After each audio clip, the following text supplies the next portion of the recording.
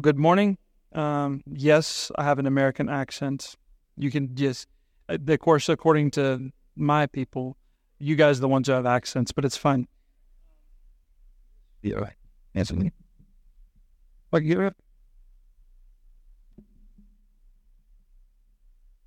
We're looking at Luke chapter 2 today. We're looking at verses 1 through 20. 1 through 20. So Dave and Doug asked me a few weeks ago if I would be willing to preach, and I'm like, oh, okay, sure. Which I'm happy to do. This is not something that's new to me. This is something that's very, very normal. But this is the first time I've had the opportunity to preach here, and so it's something that I cherish. I'm very thankful for. So what we're going to do is we're going to walk through the text very simply. I may preach a little bit differently than what you're used to, and if I do that, just forgive me. You don't have to hear me next week. It's okay. So it's fine. If you have any complaints, Doug at Parkhurst Community Church, Doug Koza, and that's fine. All right. So we're looking at Luke chapter 2, verses 1 through 20. On the first few verses, there'll be more background, but it's going to help us understand what's happening. Prior to this, we've seen Mary knows she's going to give birth. We have John the Baptist and his birth, as well as it's just all the things that are happening up to this point. Highly recommend you go back and listen to those sermons. So Luke chapter 2, verse 1. In those days, a decree went out from Caesar Augustus that the whole empire should be registered. The first registration took place while Quirinius was governor of Syria. So everyone went to be registered, each to his own town. Joseph also went up from the town of Nazareth in Galilee to Judea, to the city of David, which is called Bethlehem, because he was of the house and family line of David, to be registered along with Mary, who was engaged to him and was pregnant. While they were there, the time came for her to give birth. Then she gave birth to her firstborn son, and she wrapped him tightly in cloth and laid him in a manger because there was no guest room available for them. In the same region, shepherds were staying out in the fields and keeping watch at night over their flock. Then as an angel of the Lord stood before them, and the glory of the Lord shone around them, and they were terrified. But the angel said to them, "Don't be afraid, for look, I proclaim to you good news of great joy that will be for all the people. Today in the city of David a Savior was born for you, who is the Messiah, the Lord. This will be the sign for you. You will find a baby wrapped tightly in cloth and lying in a manger." Suddenly there was a multitude of heavenly hosts with the angel praising God and saying, "Glory to God in the highest heaven, and peace on earth to people he favors." When the angels had left them and returned to heaven, the shepherds said to one another, "Let's go straight to Bethlehem and see what has happened, which the Lord has made known to us." They hurried off and found both Mary and Joseph and the baby who was lying in the manger. After seeing them, they were reported the message they were told about this child. And all who heard it were amazed at what the shepherds said to them. But Mary was treasuring up all these things in her heart and meditating on them. The shepherds returned, glorifying and praising God for all the things they had seen and heard, which were just as they had been told. So what we're doing over the course of these 4 weeks for Advent is we're looking at the songs that happen in this first part of the book of Luke. So we've looked at the song of Mary called the Magnificat. We've looked at the song from last week, which is the song of John's father, right? And now we're looking at the song of the angels. So funny thing about this, it's the shortest one. So I was like, maybe they want me to preach less. That's not going to happen. Sorry about that. But it's the shortest one of these different things. But I think it has a massive impact, and it has a lot to say about what's going on, and about what the gospel is, and about what Christmas is actually about. I talk quickly, and I'm going to do my best to slow down, I promise. So we're looking at a song of peace in the midst of a chaotic world. A song of peace in the midst of a chaotic world. We started a bit earlier. In verses 1 through 3, we see that Luke gives us this background. He says, in those days, a decree went out from Caesar Augustus, and Quirinius was the governor of Syria. And you're like, what does this have to do with anything? Why is Luke giving us this information? And some people are like, well, it gives us the time for when it happened, which is about 6 A.D., when you're like, well, I thought Jesus was born earlier than that, or I thought it was what happened to 0. I'm confused. That's the question. Because when we see this, there's actually quite a lot that Luke is bringing to the forefront when he names Caesar, when he names the governor of Syria. So when I was thinking about these kinds of things, I thought about the fact that there's so many political things that are going on in our world today. Whether you want to talk about Israel and Palestine, and Doug talked about that a bit last week. I highly recommend you listen to that and pray for peace in Israel. We should do that. But there's also things like the war in Ukraine and Russia. There are conflicts all over the globe. There's still fighting going on in Azerbaijan, in Sudan, in Ethiopia, right? All these political things are all the time going on. We're constantly being shouted these things from the news media and things like this. This is what's happening here too. The reason that Luke is bringing to the forefront is because if you lived in this day, you couldn't miss it. You can't miss all the politics that are going on. There's a census that's being held, that's being in 6 AD is when it's happened. And you're like, well, what's the big deal about a census? Well, it's if they can figure out who they can tax and where. It's not just that. The Romans would use censuses to figure out where they needed to have troops in order to stop rebellion. Does that make sense? If there's too many people, and by the way, if you want to amen, I'm okay with that. This may not seem like an amen portion, but I'm from the south of the United States, so we amen. So just help me out here. Like normally, I'm Doug's amen corner. I need you to be my amen corner today. So the idea is that if there's going to be a rebellion, they want to make sure they have enough troops in those places to stop it. Does that make sense? So you can imagine, like, okay, we're going to count everybody. Don't count me. We want you out of here. This Roman occupation, we don't want you here, right? It sounds like a really odd thing to our ears, but in 6 AD, there was a guy named Judas from Galilee, not the same Judas that comes later, but a guy named Judas from Galilee who led the zealot revolt against the Romans. This is exactly what Luke is pointing to. People are fighting back against the Romans. There's all of this political chaos, right? And then when you look at verses 4-7, on top of that, you have all these people traveling. Joseph goes back to his hometown. Now, we don't know if everybody went back to their hometown for these kind of purposes, but we know that Joseph did, and there's all this travel, and apparently there's enough people traveling and going that his family has no place to put them but the barn. That's sorry, Joe, barn's all you got. What? But I know, but the house is full. You got to sleep out there. We'll clear some space.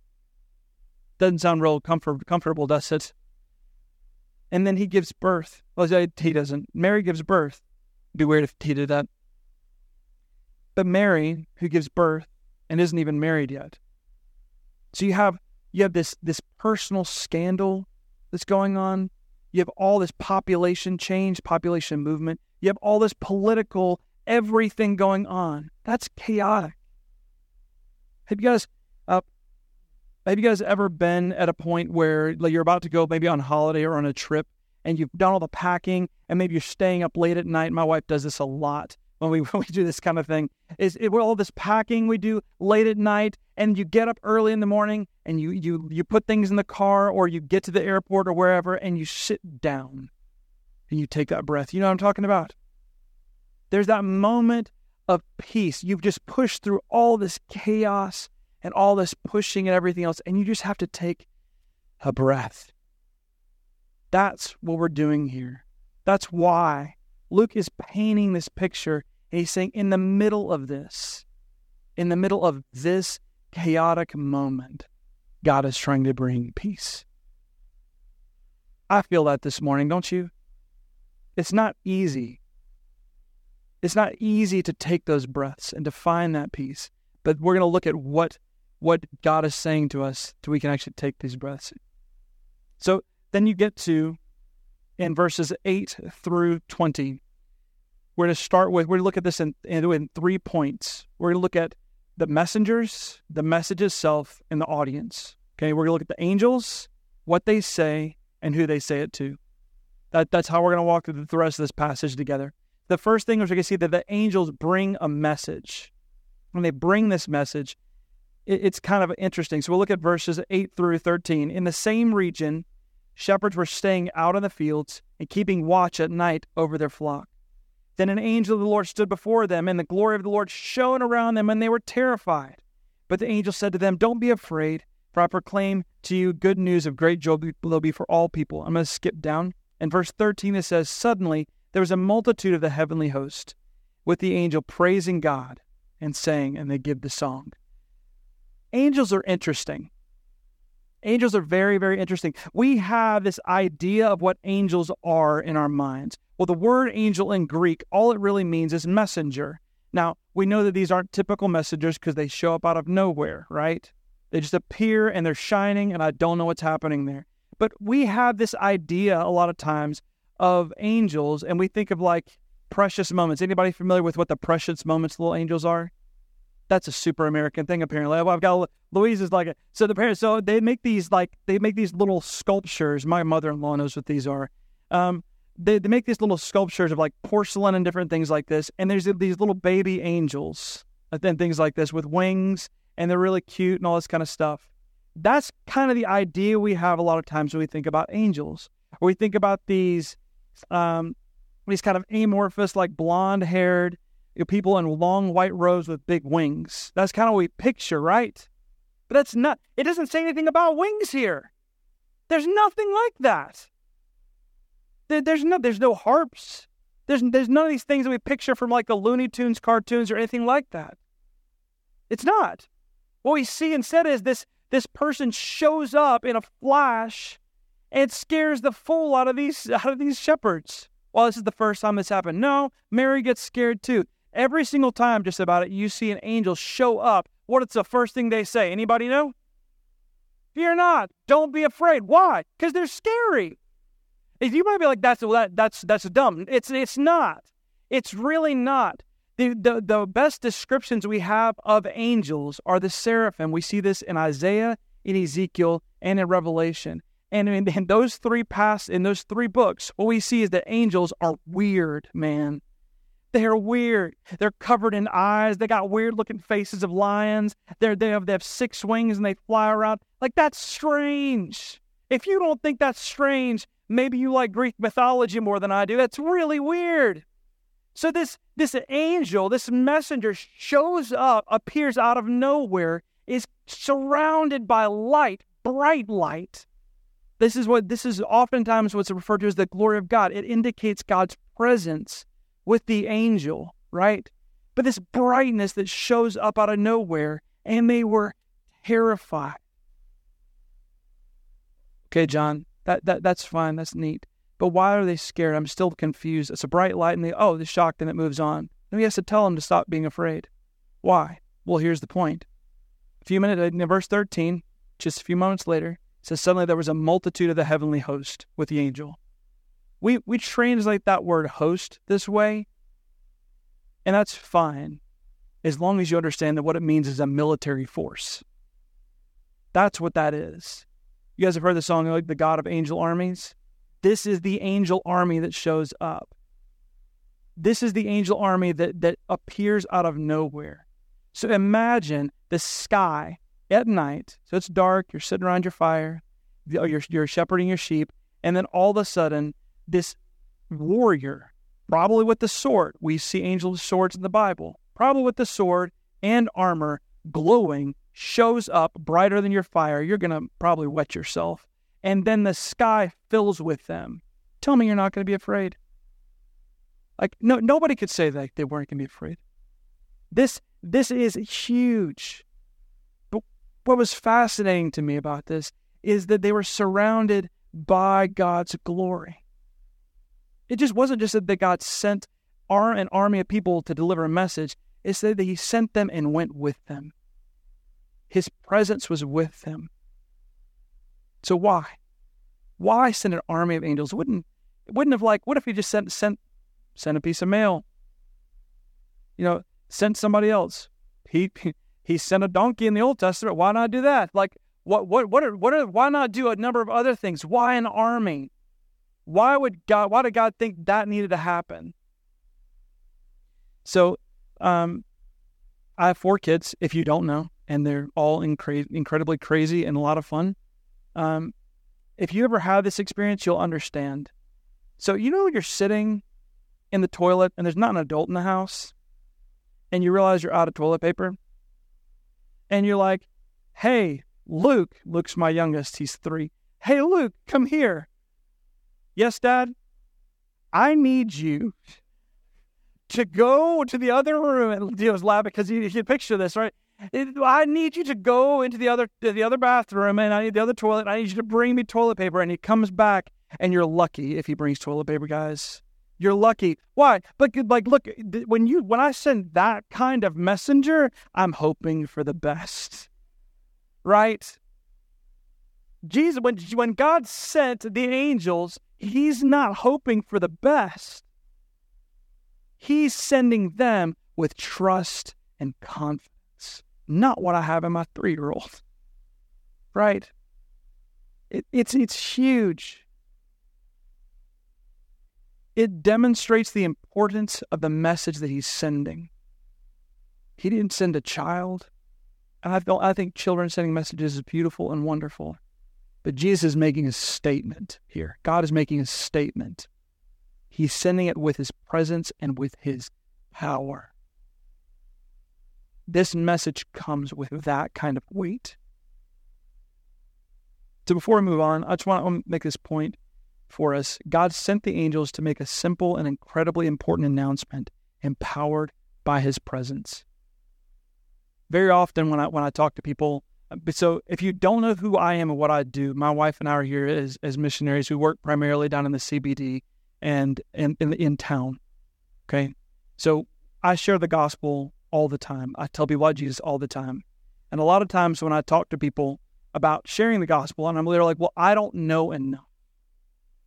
I can't answer all the questions. I can't do this or that. But what if I get it wrong? And these are the kinds of questions that come out, right? When God sent the angels, did the angels say very much, honestly? No. They said very little. But his presence was there. Matthew 28:18-20, which is known as the Great Commission, at the very end of it, is where Jesus tells us to go make disciples of all nations. I'm not going to quote the whole thing, but I can. At the end of it, it says, and behold, I am with you always to the end of the age. When we make disciples of God, his presence and his power is with us. Just like he sent the angels out with his power, with his glory, he is doing the same thing for everyone who calls themselves a believer, for everyone who calls themselves a follower of Jesus. When they go and seek to make disciples, he's sending you out with his power too. So you may not, you're like, I don't know how. One, I can teach you. That's not that hard. We can deal with that. So if you have a question, come talk to me or my wife after. But 2 is that even if you mess up, God is still with you. He is still with you. So no matter where you are in that whole piece, know that the power of God goes with you when you seek to expand his kingdom. That's the first point, is the angels. The second point is this. This is a song of peace. So in verses 10-14, it says this. But the angel said to them, don't be afraid, for look, I proclaim to you good news of great joy that will be for all the people. Today in the city of David, a Messiah, a Savior was born for you, who is the Messiah, the Lord. This will be the sign for you. You will find him wrapped in tightly in cloth and lying in a manger. Suddenly, there was a multitude of the heavenly hosts with the angel, praising God and saying, glory to God in the highest heaven, and peace on earth to whom he favors, to people he favors. This is the song of the angel. It's kind of 2 parts. First, there's an announcement, right? You have the one angel that says these 3 things. He says, don't be afraid. I bring good news of great joy for all people. And then he says, a Savior is born. He tells us, he says, look, this is the Messiah. Now, if you don't know what the word Messiah means, that's okay. I'm here to tell you. It's really simple. The word Messiah in the Old Testament is the same word we use for Christ in the New Testament. And all it means, very simply, is it means anointed. Well, that's really cool. What does that mean? It means that Jesus is the King. That's what it means. Anytime you read Messiah, anytime you read Christ, you need to read King. You need to read Lord in that sense. So, but the reason we see that and the reason we know that is because David and Saul were also messiahs. They were also anointed ones. But this is specific in this sense. So we see that there's a king, that is a king who's born, and he is a Lord. If you know anything about Roman history, and this is another reason why this is important for the first part, right? Caesar Augustus was the Caesar, right? If you actually look on Roman coins, what did it say on the coins? Does anybody know? It said Caesar is Lord. So by the statement here, where you're seeing that Jesus is being called the Lord, do you think the Romans would take that very well? No. And the third thing we see is that he was born in the city of David. David being the great king of Israel, right? So this whole thing is an announcement that there is a king born, and they're like, cool, there's a new king. There's a king of Israel. He's going to get rid of the Romans. This is great. By the way, you're going to find him in a manger wrapped in cloth, and yeah, go find him there in Bethlehem. Time out, what? No. The kings aren't born in stables. Kings are born in palaces, right? That's why this sign is important. So we see is that a king has been born for all people, and this is one of the crucial bits that it was as I was digging through this and dwelling on this, is one of the crucial bits it's easy to overlook. Because who is he speaking to? He's speaking to Jewish people, to Hebrew people. And the angel's like, remember this. It's for great joy for all people, not just yours. All people. That's me. If you're not Jewish in this room, if you don't have Jewish heritage, that's you too. This gospel, this good news, is for you and for me. It's for everyone who you meet. So a king has been born, all people bringing joy, but not how they expect. And then there's the song, glory in the Most High to God, and upon earth peace in men whom he favors. I love this. Glory in the Most High. Glory to God in the Most High, in the highest heavens. God's presence with his people. We've already seen the glory of the Lord was with the angels. And what does God want to bring? What is he saying? He said, look, God's glory is present. It is there. It is everlasting. It is not going away. It is a visible display of his praise and honor. It is the Most High. It's in the Most High. And now that peace, that presence of God is coming to earth. In Genesis 3:15, there's a section where there's a curse because of sin. So if you go back and read it, what happens in Genesis 3:15 is that God explains the curse to Adam and Eve and the serpent. Okay? And what he says to Adam is he says, there's going to be enmity between your offspring and the offspring of the serpent. Essentially, like there's going to be beef. There's going to be fighting. There's going to be war between the two. Okay? So when Jesus brings peace here, it means that is ended. There is no more war against sin. And you might be like, but I war with sin in my heart. Sure you do. But the battle's already won. The peace has already been purchased. It's already there. It's already present. And the last part where it goes through, it says, and peace on earth to those whom he favors. Favor is when God chooses to do something that doesn't benefit him. Favor is when God chooses to do something that is self-giving, not self-benefiting. Favor is this kind of thing. The song praises God for the end of the curse brought on by sin and the beginning of peace through the grace of God for all people. This is the gospel. Some people, I see this all the time, and they're like, oh, Christmas is so cute, sweet 6 pound, 7 ounce baby Jesus, and they only really take Christianity seriously when it gets to Easter. But the problem is that without Christmas, there's no Easter. Jesus came as a baby. Can you imagine? It's mind-boggling to me that Jesus spat up on Mary. Jesus had to learn to talk. He wasn't walking around at 6 months old going, I know, he was fully human. And that's incredible to me, because that means that Jesus entered into our lives, not figuratively, actually. Everything you've experienced in life, Jesus has experienced too. The suffering, the pain, all of it. The gospel is here. Jesus was born so that you would put down your weapons of war against him and against sin and stop fighting and enter into his peace and rest. You can't work your way in to his goodwill. He gives it to you. And once you have it, you can't work your way out. So I'm not very good at resting. I'm really bad at it. I'm really have a hard time. It's one of the things when I want to have time that I'm in quiet, I go outside, I'm in nature and those kind of things. Because if I'm at home, what I'm doing is I'm washing dishes, I'm doing clothes, I'm picking up things in people's houses. Anybody relate to that? I have a hard time with that. So the other morning, my wife and I and our family, we were in Pumalanga for a few days earlier this week. And one morning, we got up at, was it 3:30, 3:50, 3:15 in the morning, and we got up and we went to Kruger and we did a morning walk. It was just two of us and two rangers.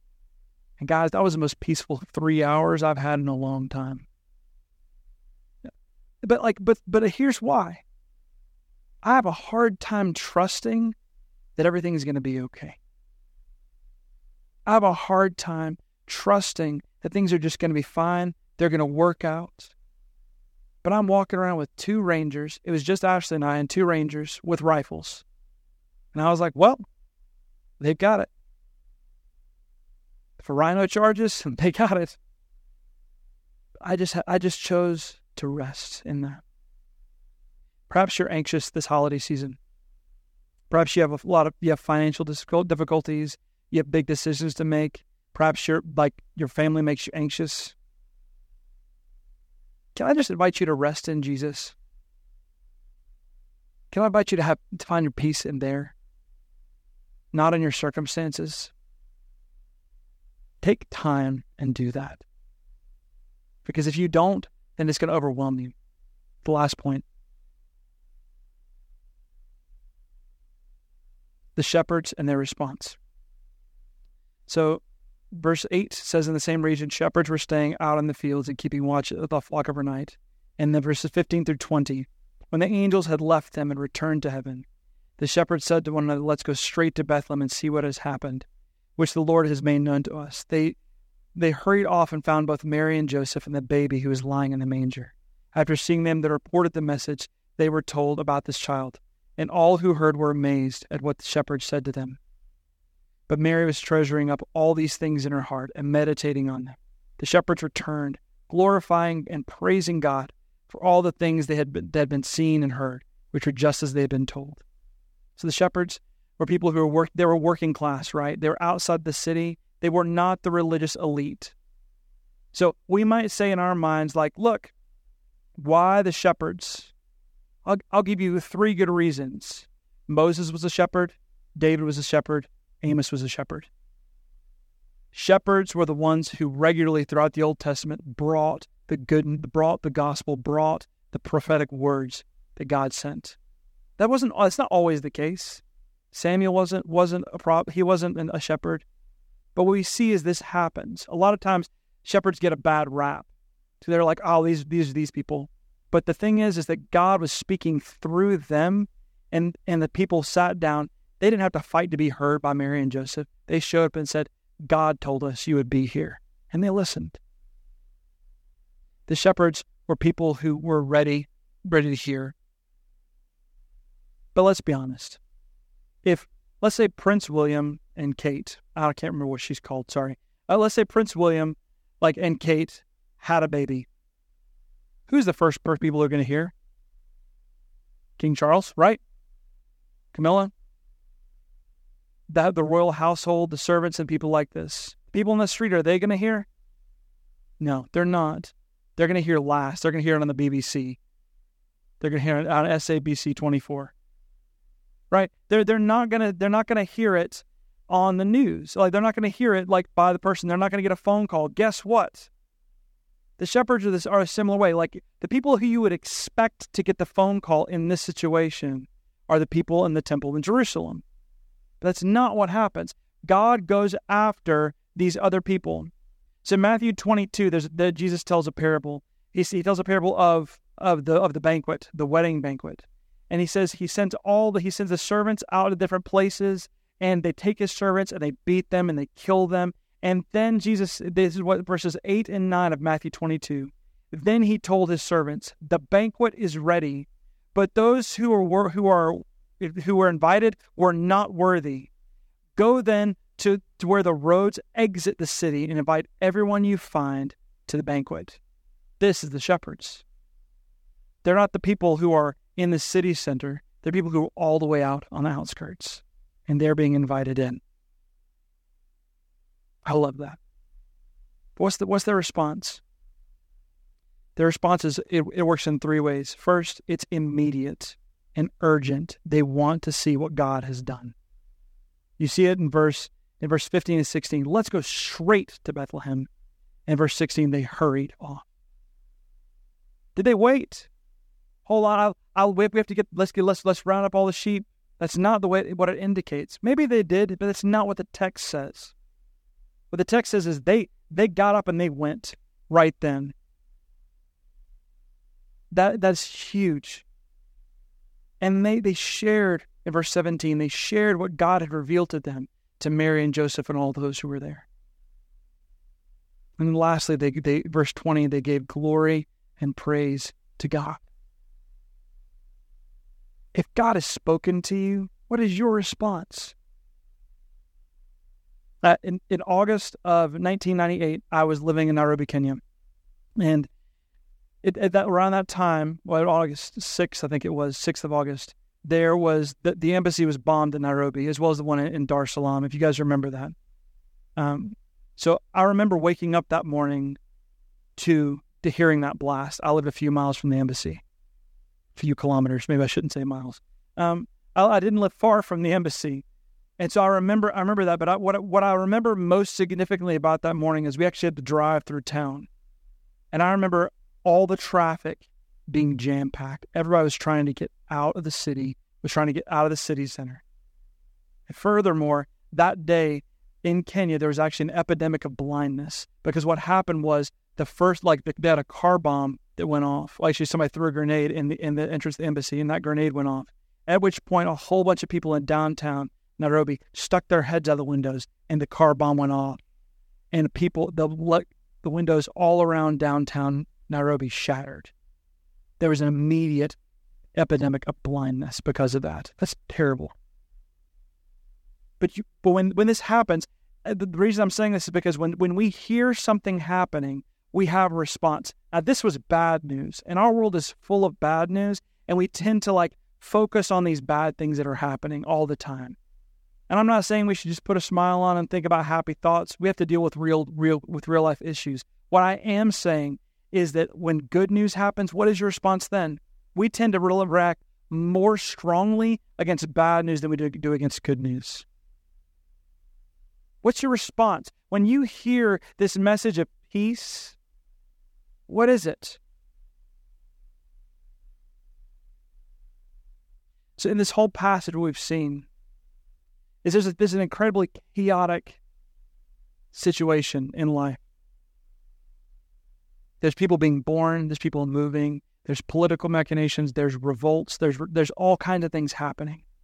And in the middle of this, these shepherds hear the word peace, and they respond to it. Look, perhaps this morning you're a mature believer. You've been following Jesus for a long time. Where do you feel joy? Where are you getting your peace from?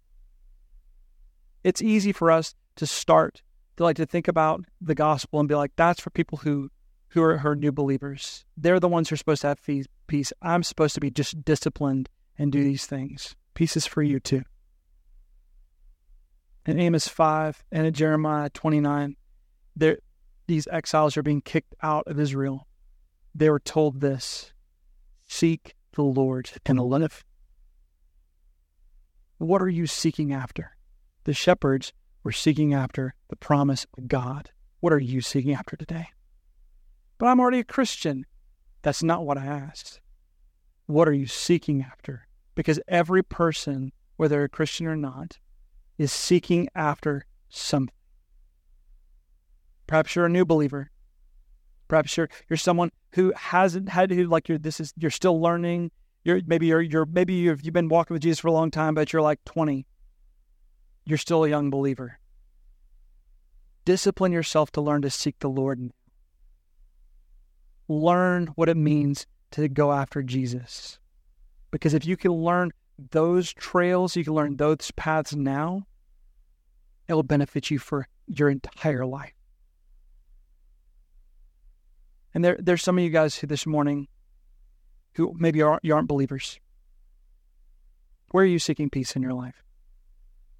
Are you trying to get more peace because you need a better house, a better job, a better marriage, a better girlfriend or boyfriend, a better economic situation, anything? Where are you looking for your peace?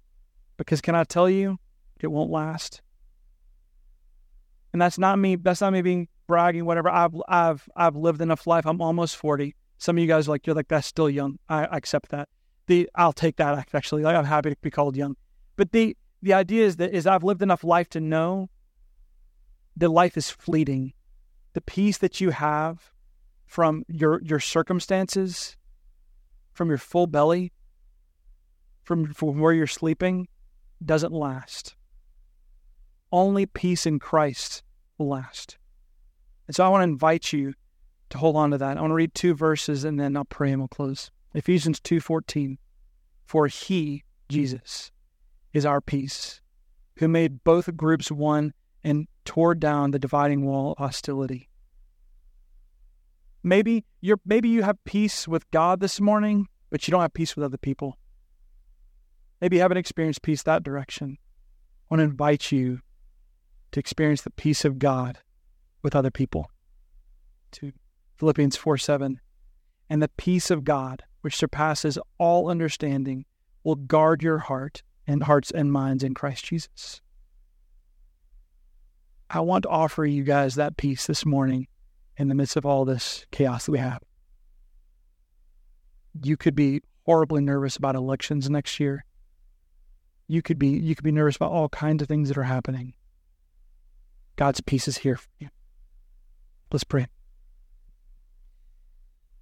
Jesus, would you just be present here with us today and remind us that your shalom, your peace, God, that isn't circumstantial, that isn't here one day and gone the next, but is always ready for us to take hold of. Is ours. Jesus, would you be our peace today? Just like the angels who sang glory to God in the highest, and just like the shepherds who praised and gave glory to God as they saw the promise of God fulfilled, the prophecy of God fulfilled, would you raise that banner in our heart, a banner of praise and glory and peace to you. For you are the one who's accomplished it. You are the one who gave your favor to us, and we have done nothing to deserve it. So bless us today and be with us, Holy Spirit. In your name we pray. Amen.